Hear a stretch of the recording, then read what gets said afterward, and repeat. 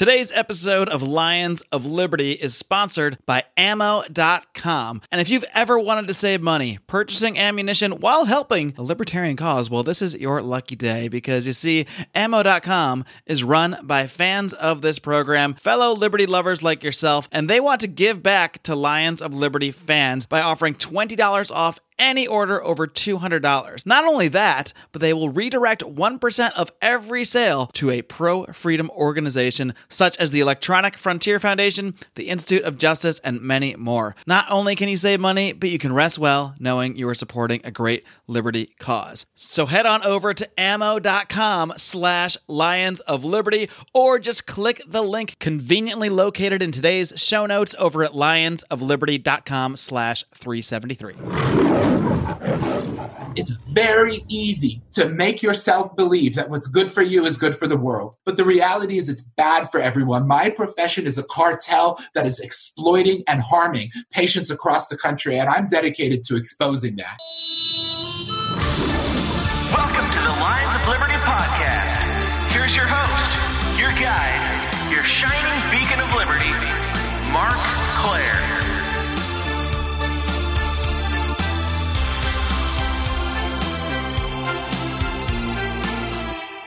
Hello, and welcome back to another edition of Lions of Liberty. And what a great time we had last week on the Electric Liberty Land Halloween special. I don't know what happened there. I don't know if Gary Johnson snuck some special treats into my bag or what, but things got really weird. That's all I know. So be sure to go ahead and check that out. That's the last edition of Electric Liberty Land, which if you're a good fan of the show or just a fan of the show at all, hopefully you've hit that subscribe button in iTunes, in Stitcher, wherever it is you listen to this show. You can click on back and listen to that. Of course, Electric Liberty Land is just one of 3 shows here on Lions of Liberty. The other, of course, is the one you're listening to right now. This is the flagship Lions of Liberty podcast where I bring you interviews with leaders in the libertarian movement, as well as host occasional roundtable discussions in a little show we call Libertarians in Living Rooms Drinking Liquor. The next rendition of that, by the way, will be our Thanksgiving special that we do with our friends at Blast Off with Johnny Rocket and Raylene Lightheart. Really looking forward to that one. It's a raucous time every single year. And of course, we wrap up every week with John Odermatt's hard-hitting look at the broken criminal justice system on Felony Friday. You get all that and so much fun here at Lions of Liberty each and every week. But enough about us. Let's get to today's guest. All right, my guest today is a practicing hospitalist and expert in healthcare policy. In his upcoming book, White Coat Cartels, he uncovers the dark side of the U.S. healthcare market. How very, very spooky. I'm very pleased to welcome Dr. Kyle Varner. Kyle, are you ready to roar? I'm ready to roar with the Lions of Liberty. All right. Dr. Varner, we had the pleasure of meeting at the Libertarian National Convention this past June, and I know you have been a libertarian and a big-time supporter of the Libertarian Party for a long time, so why don't we just start there? How did you first become a libertarian? Well, I was about 14 or 15 years old, and I started thinking about politics. That's about the age I started just considering politics, and I didn't know what side of the spectrum I fell on, whether it was liberal or conservative. But I remember thinking, even at that age, coming to the conclusion myself that it was really stupid that drugs were illegal, because to me it was so obvious that people were hurt by the prohibition far more than they were hurt by the drugs themselves. And so I started searching around on, I think it was Yahoo at that time, because that was pre-Google days. And I found some essays by this guy named Harry Brown, who was running for president. That was in 1998, late 1998. And so I started becoming a really big fan of Harry Brown. And I actually got involved in the Libertarian Party then. And I had the privilege in 2000 of going to the national convention in Anaheim for the Libertarian Party. And even though I was 15 years old at the time, I was able to vote for Harry Brown to be the Libertarian nominee, even though I couldn't vote for him in the actual election. So you were a delegate at that age of 15? Yeah, I was actually an alternate delegate, but there weren't enough slots in my state. So yeah, I was a delegate. Wow, that's amazing. It was an experience I really remember very fondly to this day. So you dove right in there, and that's really interesting that the drug war was kind of the first issue that inspired you to think about things more. Now, I don't want to delve into your past too much, but I mean, were you around people as a teenager that were doing drugs? Like, is that something that started to make you think that way, or was it just kind of a logical thought process that you started to have, thinking like, why is throwing someone in jail supposed to help them? How did that actually come about? A purely logical thought process. I went to a fancy private school where marijuana was actually a taboo. I mean, there aren't many, there weren't that many enclaves of the world where marijuana was a taboo, but I grew up in one of them. And so, I just thought logically, as I was thinking about politics, it made very little sense. The idea of a black market isn't a complex thing. And I knew what prohibition had done. I learned about prohibition of alcohol in school. And, if you have two neurons firing in line with each other, you're going to understand that there's a parallel between alcohol prohibition and all the other kinds of prohibition. I don't think you need somebody explicitly to tell you, but certainly most people do, but I didn't. What was it like getting involved in the Libertarian Party as a teenager? I got to imagine there weren't a ton of other people your age when you showed up at your first LP meeting. What kind of reception did you get from, I guess the adults in the room, so to speak? Yeah, people were really nice to me. Now, I got involved first in the county party and then in the state party, and everyone was really nice to me. I actually held office in the county party. I was a secretary for a while. I ran for vice chair of the state party, but lost. And they were all very nice. Obviously, there wasn't anybody else my age, but people were very supportive. Anytime I had a project that I wanted to do, people donated money. People helped me out because, I was a kid. I had actually a radio show for a little while that was basically sponsored by different libertarians who had businesses and bought ads on it. And I think they bought ads just to support me. So it was really great. And, to this day, I still know some of those people. So as an example, I'm the executive director of the Libertarian Party of Washington when I was 15, is now living in New Hampshire. And so I still know her. And so I've made some lifelong friendships that way that go back, almost 20 years now. That's funny because, that's what we're doing here like 20 years later with this podcast. A lot of the sponsors that we end up connecting with and bringing on, they're really just other libertarians who in many ways want to support the show and have similar projects. But you were doing this way before podcasting was cool, I guess, huh? Podcasting wasn't a thing back then. I had brokered time on a radio station. I believe I paid $100 a week and I got an hour. And I sold 4 different ads to 4 different businesses for $25 each, and I got the time on the air. And then I had lots of cool people on the show. I had Barbara Brandon on the show, Mary Ruward on the show. I had Art Olivier on the show. He was the vice president. Getting some big names back then, huh? Yeah, it was pretty exciting and a lot of fun. Very cool. Well, we'll have to dig and see if you can find some of those archive shows at some point. I don't know if you have any of those laying around. It'd be interesting to listen to. I'll have to look. I'll have to look and see if I can find some. Well, Kyle, I'm kind of curious then, did your interest in libertarianism and libertarian ideas at such a young age, did that have any influence on your decision to go into the medical profession? Well, not really. If anything, I might have worried you off of it a little bit. Yeah, well, so not really, but maybe. And so here's how it went down. So I got into, as a result of going down the libertarian rabbit hole, I got into Ayn Rand. And I got this idea in my head that I was a fancy intellectual who was smarter than everybody else I was around in high school. And so I wanted to go to a fancy intellectual school, and at that time, I wanted to become a lawyer, and I wanted to get into constitutional litigation. That was what I wanted for my career. So I go off to college, to St. John's College, which is the great book school. It's this ivory tower for kids who think they're smarter than other kids. And I went there and studied basically philosophy for 4 years. And in the process of studying philosophy for 4 years, I came to the realization that I may not like to be a lawyer, because probably what I was going to do as a lawyer was going to be to make weaker arguments sound strong, to argue in bad faith. That is to say, you as a lawyer, you fight for your client, whether you personally think your client is right or wrong. And so, maybe I would be able to be a constitutional lawyer promoting libertarian causes, but maybe I'd end up just as an ambulance chaser doing wrong things. Who knew?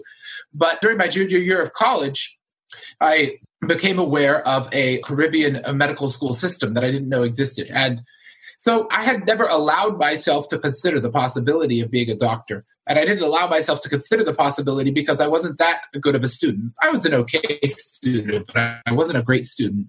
And I knew I would not get into medical school in the United States. When I heard about this system of medical schools outside the United States that basically took black sheep like me and turned them into doctors, I got very excited because it was a fascinating field. It's a field that pays more than law. And that was also right about the time we were starting to hear about this congressman who was considering a presidential run, Ron Paul. And I knew that Ron Paul had used the authority and the place that being a doctor puts you in the community to do tremendous advance of libertarian ideas. So this all kind of came together for me to say, hey, why don't I go overseas and get a medical degree and kind of take the back door into this profession where I can make a lot of money, where I can have a lot of authority in terms of intellectual authority. People will listen when I talk and see what I can do from that side to promote libertarian ideas. So how does that work? You can actually go to a medical school overseas, and then what? You just have to pass the certain exams when you get back, and it's just as if you had gone to one here? Well, kind of, but there's a bit of a caveat there. So it's not quite that simple. So the schools in the United States have very limited enrollment, and they only accept between 10 and 15% of their applicants. The schools overseas will accept darn near anyone. And then, there are a series of examinations. There's 4 total exams called the United States Medical Licensing Exam. There's step 1, step 2. There are 2 parts of step 2. So step 2, clinical knowledge and clinical skills. Step 3, and that's a total of 4 exams. So you pass those exams and you can get a certificate from the ECFMG or the Educational Commission on Foreign Medical Graduates. And then you can take this and you can apply to residency. You can't ever practice medicine in the U.S. without residency. So it's hard sometimes to get a residency because those are capped as well, the numbers. So there's a scarce number of residencies, but they're not quite as scarce as medical school slots. So I was able to go to medical school abroad, take all those exams, do pretty well on them, and then I had to come and fight for a residency slot. Luckily, I got one. And so I got a residency slot and completed residency. And it's that completion of a residency in the U.S. that will really get you into the U.S. medical cartel. Right. I was going to say, your story here just plays right into exactly what you're talking about with that phrase you use, white coat cartels. You just said the term again there. Just at 2 levels already, you've mentioned caps, the caps of people that they'll accept into medical schools and the caps of people that they'll accept into residency. So why don't we dig into that more? Where do these caps come from? Who enforces these caps? Why are these caps in place? Why can't they just accept whatever number of people want to study medicine or they can meet certain, Right. Why don't we have a free market? Why do we have artificial caps? And so when the American Medical Association was first founded, they were very honest and they were explicit in their reasoning why. And one of the first chairmen of the American Medical Association gave a speech. He gave a speech in Tennessee at a meeting, and he said, we need to raise the educational requirements to become a doctor because it will reduce the number of doctors and result in higher profits for those of us who remain. Well, at least that's straightforward. Straightforward, honest. I give it to him. He was honest. And they have been doing essentially that in an unrelenting manner since the 1850s. There are other things that go on, but what it's resulted in today is that we have these organizations, and there are 2 primary culprits. One is the Liaison Committee on Medical Education, or LCME, and the other is the ACGME, or the American Council on Graduate Medical Education. These are 2 organizations that are ostensibly private. They're private nonprofits. They have boards that are self-perpetuating. There's no democratic control over them. But they are referenced to the state laws of all 50 states. If you want to have a medical school where the graduates are recognized in the United States, it must be accredited by the LCME. All the state legislatures have said so. There's no other option besides the osteopathic option, but even the osteopath, they have their own little cartel. We'll set that aside. It's not super important for the purposes of this illustration. So this is a really interesting case. Sorry to step in, but sure. It's a really interesting case because a lot of times when we think about, broad licensing and that sort of thing, we think about it on the federal level. But this is really a case where private institutions have really embedded themselves across the nation, but at the state level to really enforce this, which in many ways is a lot more difficult to combat. Yeah, it's extremely difficult to combat. But the ACGME managed to embed itself at the federal level in this way. So after getting themselves embedded at the state level, they went about creating a bunch of regulations to raise the price very high of training a resident physician. And they did this by getting Medicare to pay for the residencies. So what they then did in 1997 is went to Congress during a budget crisis, and the chairman of the AMA at the time testified before the U.S. Senate that there would be a surplus of doctors, and we need to reduce the number of doctors in the United States. And the way we could do this is by capping the money that Medicare will pay. So what they did is the first step, raise the cost. The second step, subsidize it. Third step, cap the amount they pay.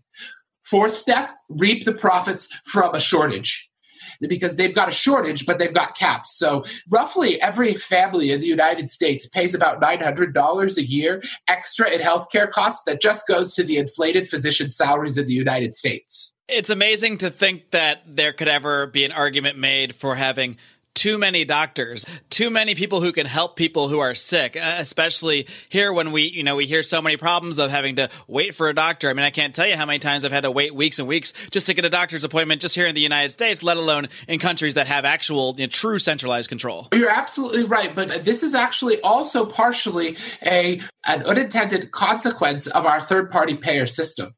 And what I mean by that is that if you or I have a regular health insurance plan or Medicare or Medicaid, we don't bear the cost of our medical decisions, and we certainly don't bear the marginal cost. What that means is you pay once and then you consume as much as you want. It's like a buffet, but it's a very expensive buffet of medicine.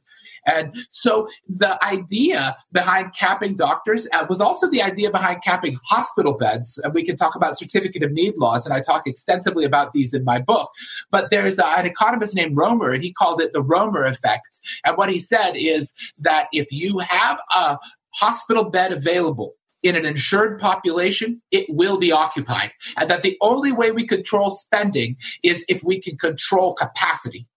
So you've got the doctors lobbying to keep themselves scarce so their wages are high, but you've got the insurance companies interested in keeping services scarce because if services are abundant, people will overconsume. They think it's the only way with an insured population to control consumption is by creating a shortage.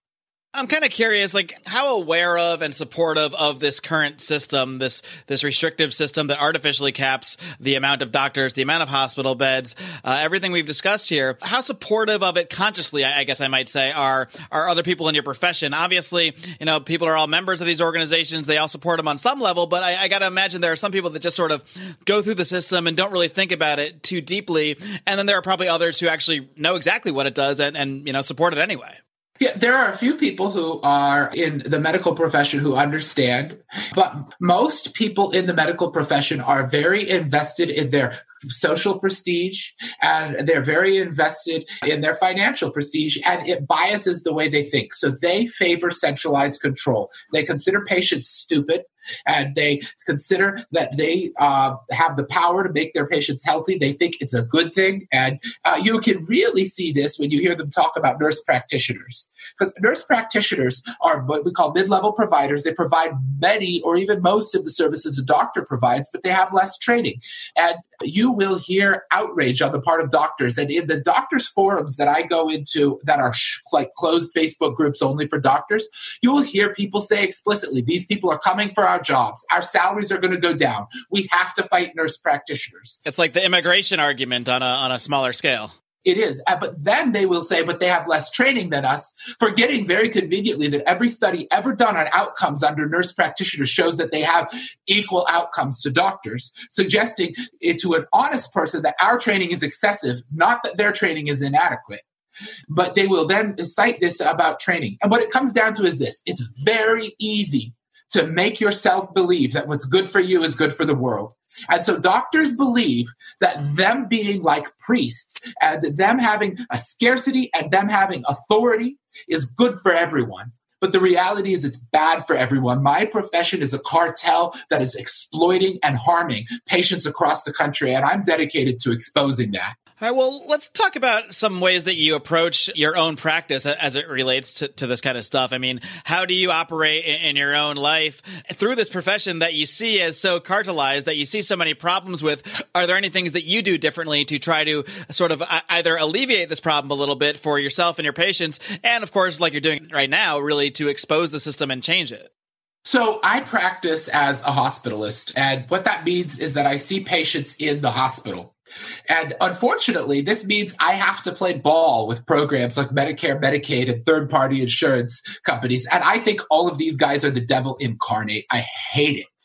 But I really love critical care medicine. I love the opportunity to take somebody who is dying before my eyes and make them live. And so I have this kind of whole list of people in my head who are alive today because of things I did for them. And makes me really happy. And I find a lot of personal satisfaction in that. So personally, I'm really conflicted because I want to get out of hospital medicine because of the payer structure. But I want to stay in hospital medicine because I really love taking care of really sick people.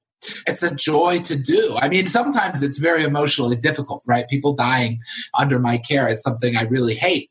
But there's this joy in that I never found in primary care medicine when I was training. Now, that being said, I'm investigating some new practice models, and I'm going to open a kind of micro practice of my own pretty soon online, where I'm going to try to take the conventional medicine training that I have, and I'm going to combine it with lifestyle medicine, which means helping people to craft a healthy lifestyle, which in most cases can do more for the management of their disease than the drugs I prescribe. And I'm hoping I can replicate the kind of joy I get from saving someone's life in the hospital into the kind of joy I get from taking care of someone in private practice. And if I'm able to do that, I'm going to leave hospital medicine. And I'm going to opt out of Medicare and spend even more time, hopefully, exposing the horrible cartel situation we have. In your process of trying to set up this new private practice, I'm kind of curious what kind of legal hurdles or legal obstacles as it pertains to the medical profession have you encountered along the way? Well, so my practice is going to be an online practice. And so in order to serve the most number of people, I've been getting medical licenses in lots of states. And right now I have 24 state medical licenses. That has been an investment and a nightmare. In the last 6 months, I've spent over $15,000 obtaining these state medical licenses. I've spent probably over 100 hours filling out forms, and I have a company that I've hired to fill out forms for me as well. I've been to the notary over 50 times, had different things notarized. I have had photographs of myself, had to print out over 100 photographs to affix them to different places on applications. I've had my fingerprints taken about 20 times at various police stations. So I'm going through a ton of bureaucracy in order to be able to provide medical care to people across a broad geographic area, because the jurisprudence is that I have to be licensed where the patient is physically located. So that's what I'm doing right now. I have to obviously also create my practice infrastructure in a way that complies with HIPAA. So I can't just give patients my email address and say, email me. It has to be a HIPAA secure thing. I can't use just any scheduling software. It has to be scheduling software where I have a special legal agreement with the company that runs the scheduling software, indicating that they'll keep everything confidential because of HIPAA. The bureaucracy is extremely burdensome. Kyle, what would you say to people that, they hear your tale here about setting up this practice and all the hoops you got to go through? But I know a lot of people who would say, well, it sucks he has to put up with a lot of bureaucracy and go through all these steps, but this stuff is necessary or else. And I'm sure there's a lot of or else's that will follow that, but people will say, no, or else you're going to get some quack that just sets up a website and starts giving people bad advice and, bad treatment plans. You need these licensing at the various states to make sure that people know that they're getting the right service from, a real doctor. I'm sure you hear this stuff out there all the time. So what do you say to that kind of objection? Well, the first thing I say is that most doctors in the United States today give bad advice. For example, the current standard of care for diabetes involves giving people insulin, basically just trying to put a cap on the disease as it goes forth. Do you know that diabetes is essentially reversible, or at least type 2 diabetes is essentially reversible, or another word, maybe mostly curable among most patients? And yet, I have very rarely found a patient who's diabetic who knows this. My patients with diabetes come into the hospital losing their kidneys, losing their feet, losing their eyesight, and they don't even know that with the right dietary modifications, not even a drug, with the right dietary modifications, they could cure that disease. So they're not necessarily, a lot of these people aren't necessarily refusing to make lifestyle adjustments. They're not even presented with that as an option or as a possibility. They think they just have diabetes. Exactly. The quality of medical care people get is extremely low. They walk into a doctor, they say, you've got this disease, take this drug. Now I can bill your insurance, get out, come back next month when I can bill your insurance again. That's the medical model, and suggest that somehow the regulation we have is keeping us safe is absolutely asinine. But what's interesting is that the federal government doesn't think this is necessary. Because, for example, I am not licensed in the state of California, and because of the burdensome nature of their licensure requirements, I refuse to do it. But I could go and work at a veterans hospital in California. I could work at a federal prison in California. I could work at a military base in California. And the reason is because they'll let you work on those places with any medical license. Why is one medical license not good enough for every state like a driver's license is? And the answer is because of the cartels. Because when I have a license in, for example, Texas, I'm working on getting a Texas license, that's a very hard license to get. And when a hospital has a shortage of doctors in Texas, they can't go all around the country looking for somebody to fill that shortage. They can only get people already licensed in Texas. So it exacerbates the shortage problems. Who profits? The ones who have the licenses, who now can charge exorbitant prices, who now can gouge the hospital. And I've been in positions where I've been able to gouge hospitals before for large sums of money by saying, oh, you have a shortage. Yeah, but I'm not really interested in working those days. And then they come back and say, we're desperate. We'll have to close if you're not going to work these days. Okay, well, I can name my price, and I can name a very high price. That's the effect of the current Byzantine licensure law system that we have. And when you create a situation of scarcity, what do you think happens to quality? When I am so scarce that they're willing to pay me thousands of dollars a day and fly me first class across the country, as this happens in the past because of a supply crunch, what do you think they would do if I do a bad job here and there? Well, the answer is that they'll keep their mouths shut about it because they are going to lose so much if they let me go. And so what you see, and what I have seen over and over again, is that the scarcity of doctors leads hospital systems to look the other way when there are bad doctors because they cannot easily replace them. If you fire a neurosurgeon from a hospital, you could lose millions. So instead, they keep the bad neurosurgeons on the job. And there was a neurosurgeon in Texas named Dr. Christopher Dunn, I think I've got his name right, who now is in prison because of the horrible quality of care he provided and the number of people he maimed. And the hospital systems were looking the other way because neurosurgeons are so scarce. So you've got a licensure system that they sell as keeping people safe. But the real life effect of the licensure system is to make doctors so scarce that they can get away with murder.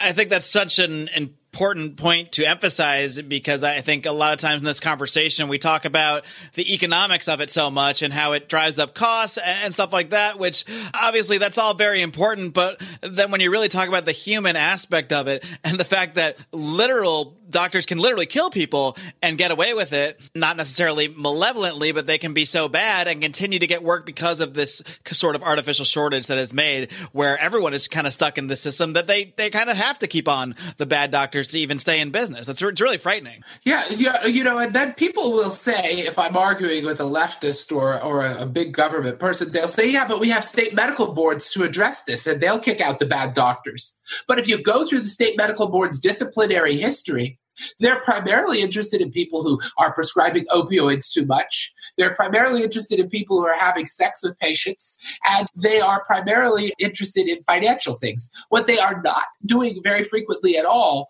is disciplining people who are bad at their job or hurting patients. That's not really on the radar of a medical board. And it's really unfortunate, and they do a very bad job. They also say, well, we want to keep doctors in practice when at all possible. So, for example, in California, there's an OBGYN who has been accused like 7 times in a row of basically molesting his patients. And the medical board keeps sending him to rehabilitative programs. And so you have to ask, well, dude, if these were all misunderstandings, why didn't after the 3rd accusation you start having a chaperone in the room when you examine patients, which is taught in school as best practice always. If you're doing an intimate exam on a patient, you have somebody else there as a witness to verify that nothing untoward happens. But this guy just never did it. It's so obvious what's going on. And the California Medical Board just keeps engaging in this very ham-handed attempt to send him to rehabilitation. But the minute you prescribe a drug under a new practice model, like an asynchronous telehealth model, the California Medical Board will try to come after you with everything they've got. So the answer here is that the medical boards are more invested in the way things are done than they are in actually protecting people from bad doctors. It's an extremely dysfunctional system. It's a cartel. Hey guys, while we're on the subject of healthcare, I want to take a quick break to let you know about our longest time sponsor, Health Excellence Plus. This is an incredible alternative to traditional health insurance that will help you take control of the cost of your medical care. With rising costs of medical care and health insurance, for many of the reasons talked about on today's show, I might add, Americans are looking for a cost-effective and efficient way to provide financially for the medical needs of their family that also complies with the Affordable Care Act. Whatever the goals and motivation behind the law, the net result has been neither affordable nor improved access to care. Whether you want to take back control of your own health care and related costs, or you want someone new to manage them for you, or you're somewhere in between, Health Excellence Plus has a solution for you. Through an innovative layering of tools and technologies, Health Excellence Plus finds members the best care for the best price. To learn more, head over to lionsofliberty.com/health or head directly to our affiliate link at lions.mympb.com. That's lions.m as in Mary, y as in yes, m as in Mary again, p as in pool, b as in boy.com.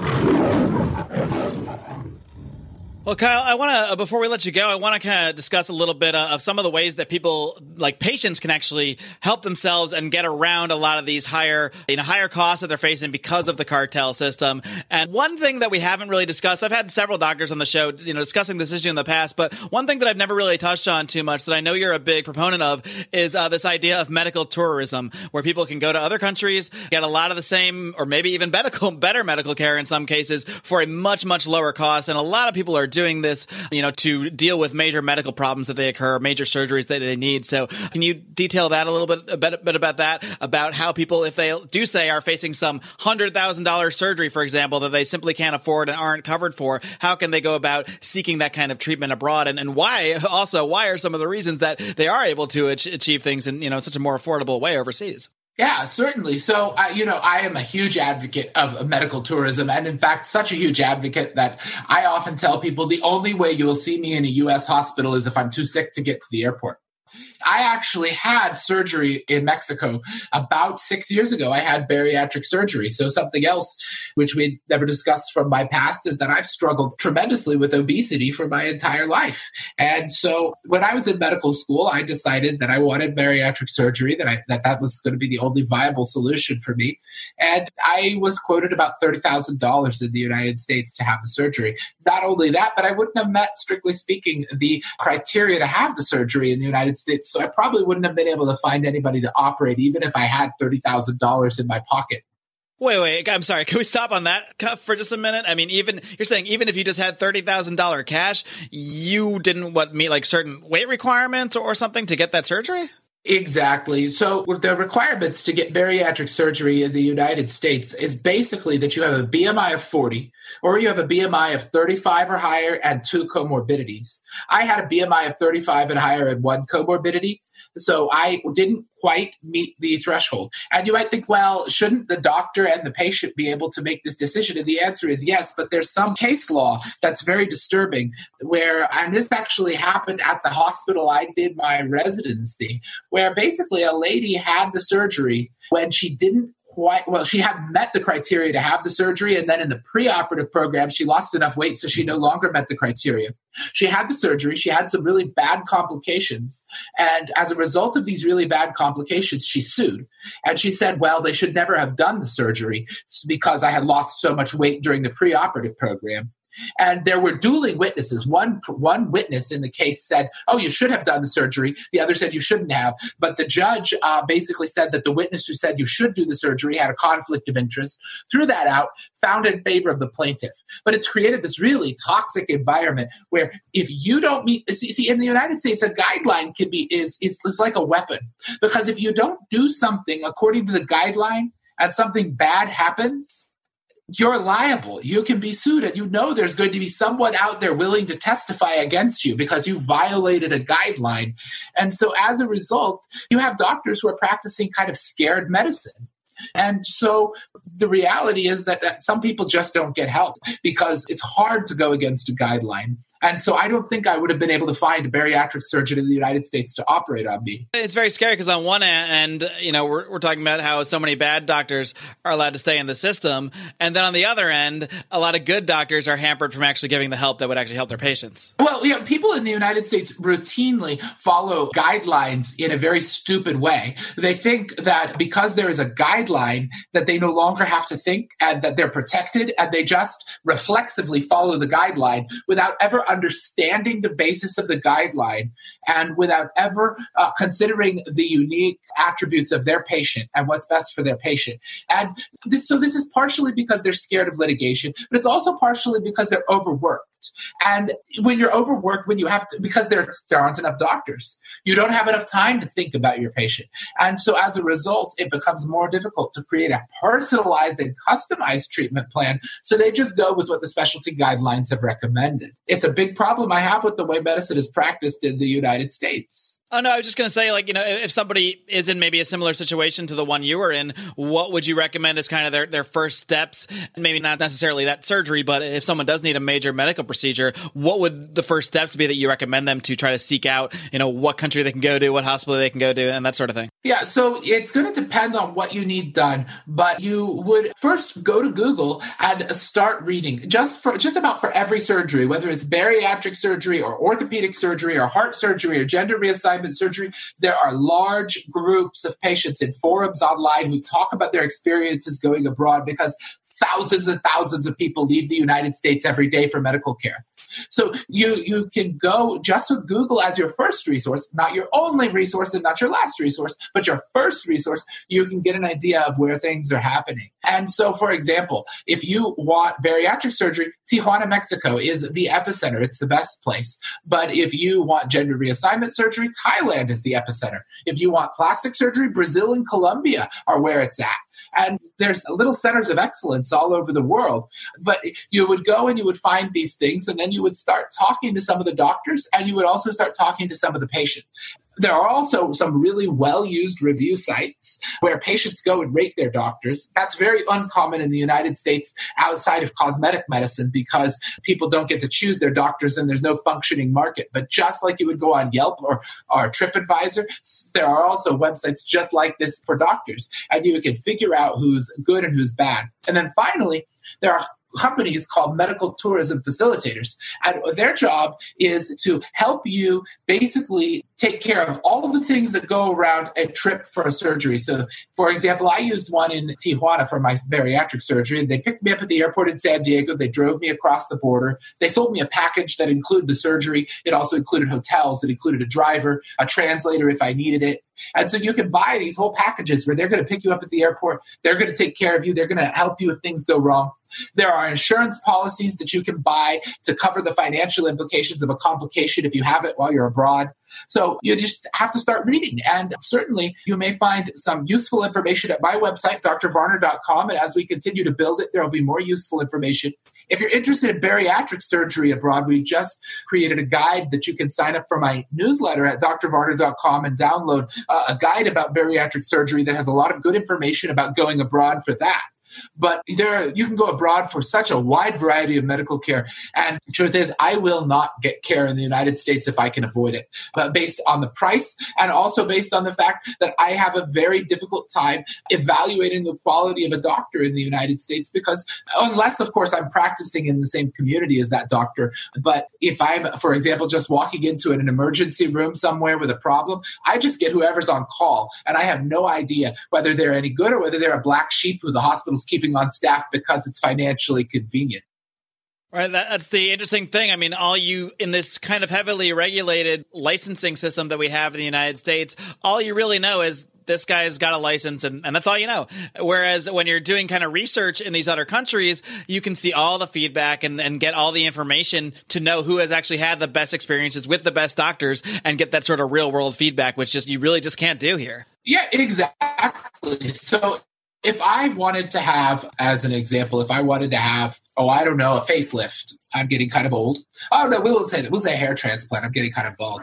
Okay, so if I wanted to have a hair transplant, there are probably I would go to I try to go to Tijuana for a lot of things because I see Tijuana as this place where you have a lot of benefits of agglomeration or economies of agglomeration. And what I mean by that is it's a place everybody goes for medical tourism. So you have a hospital on every corner. You've got pharmacies, labs. Everybody they've invested a lot in the medical tourism industry, and I think you get a lot of really good things happening when that happens. So there are probably 7 or 8 guys in Tijuana who are doing hair transplants right now, follicular unit extraction. They've got all the greatest, newest robotics. So what I do is I go onto a forum and I find patients who had the procedures done by each of those different guys doing the procedure. And I'd call up the patients, a few of each of them, and I'd say, hey, how did things go? Did things go well? What kind of results did you get? What do you think? And so I'd actually go a step beyond just the review sites, which would help me, but I'd actually go and get in contact with patients themselves because people post on forums all the time and they discuss this. And so I'd reach out to the patients and I'd get these kind of firsthand responses. And so I would probably be able to get an idea of where I get the best service, where I have the most experience. And then I'd talk to the doctors, find out the price. And as is always the case, you're always making this comparison of price versus service and quality. And I'd pick the right mix of that for me. And I think I'd get excellent service. All right. Well, Dr. Varner, it's been a pleasure having you on here, talk about all these issues. And, when your book actually releases, sometime in the next few months, maybe we'll have you back and dig into some more of the stuff. Because I know you have, as we know, you're very opinionated on a lot of these topics and could probably go for days on this stuff. Oh, definitely. We could go for days, but I'll be glad to be back anytime. Awesome. Then, before I let you go, I know you mentioned a few of the links there on your website, but feel free to give the full roundup of how everybody can find out more about your work and how everybody can, keep up to date on the book. All right. Well, drvarner.com is the website, and you can sign up for my email newsletter. There's a lot of great content on drvarner.com about taking power back from the medical cartels and into your own hands. And so if you want to learn about how to take back control of your health, if you want to learn how to save money on your healthcare, drvarner.com is the absolute best place. And please sign up for my email newsletter. And if you're interested in bariatric surgery, you'll be able to get your bariatric surgery guide on drvarner.com. And when I open my medical practice, if you're in one of the 24 states in which I have a medical license, I would be very glad to provide you with any kind of medical care within the scope of my expertise via telemedicine, which is an excellent and a very convenient resource for you not to have to leave home, but to receive some really good medical advice. So I hope to hear from you all at drvarner.com. Dr. Kyle Varner, keep up the great work. We'll talk to you soon. Keep on roaring. All right. Well, thank you for having me on, and keep roaring. All right, friends, I hope you enjoyed my conversation with Dr. Kyle Varner, someone who is very passionate not only about his profession and helping people, but about changing his profession and changing the world, really, ultimately, by changing the way we view healthcare and exposing his co-workers, I guess, in a sense, and himself, in a way, as members of this white coat cartel and trying to change that system. And the first step to creating change is by informing people about the problem. You cannot write a prescription until you've diagnosed the illness, and that is exactly what Dr. Kyle Varner is doing with his book, White Coat Cartels. Definitely look forward to that. We'll let you know when it actually comes out, as it is in the final stages of production as we speak. And Dr. Varner is someone that I was able to meet by going to the Libertarian National Convention held this past summer in New Orleans. And I was sent there thanks to our Lions of Liberty Pride members and supporters of our Patreon group, which you can find more at over at patreon.com/Lions of Liberty. For as little as $5 a month, you can join the Pride and get access to tons and tons of exclusive audio content, including Conspiracy Corner, The League of Liberty, Degenerate Gamblers, bonus segments with guests like we did last week where Bob Murphy took questions from members of the Pride. We have no shortage of content coming your way on our Patreon. Please do check that out. And the great part is you get to help support this show. Many ways you can support this show. You can visit our sponsors at ammo.com/Lions of Liberty. You can find out more about Health Excellence Plus by heading over to lionsofliberty.com/health. And if you're shopping for the holidays, you can even shop through our Amazon link, which you can find over at lionsofliberty.com/Amazon. But besides all of that stuff, the most important way you can help the show is by sharing it. Sharing it with your friends and family, telling your neighbors about it, knocking on their door the old-fashioned way. I don't really care how you get the word out there, but the way we have grown this show for the most part has been organically through word of mouth, and that is where you come in, my friends. That is where you come in, sharing the show and helping us spread the ideas of liberty every single week.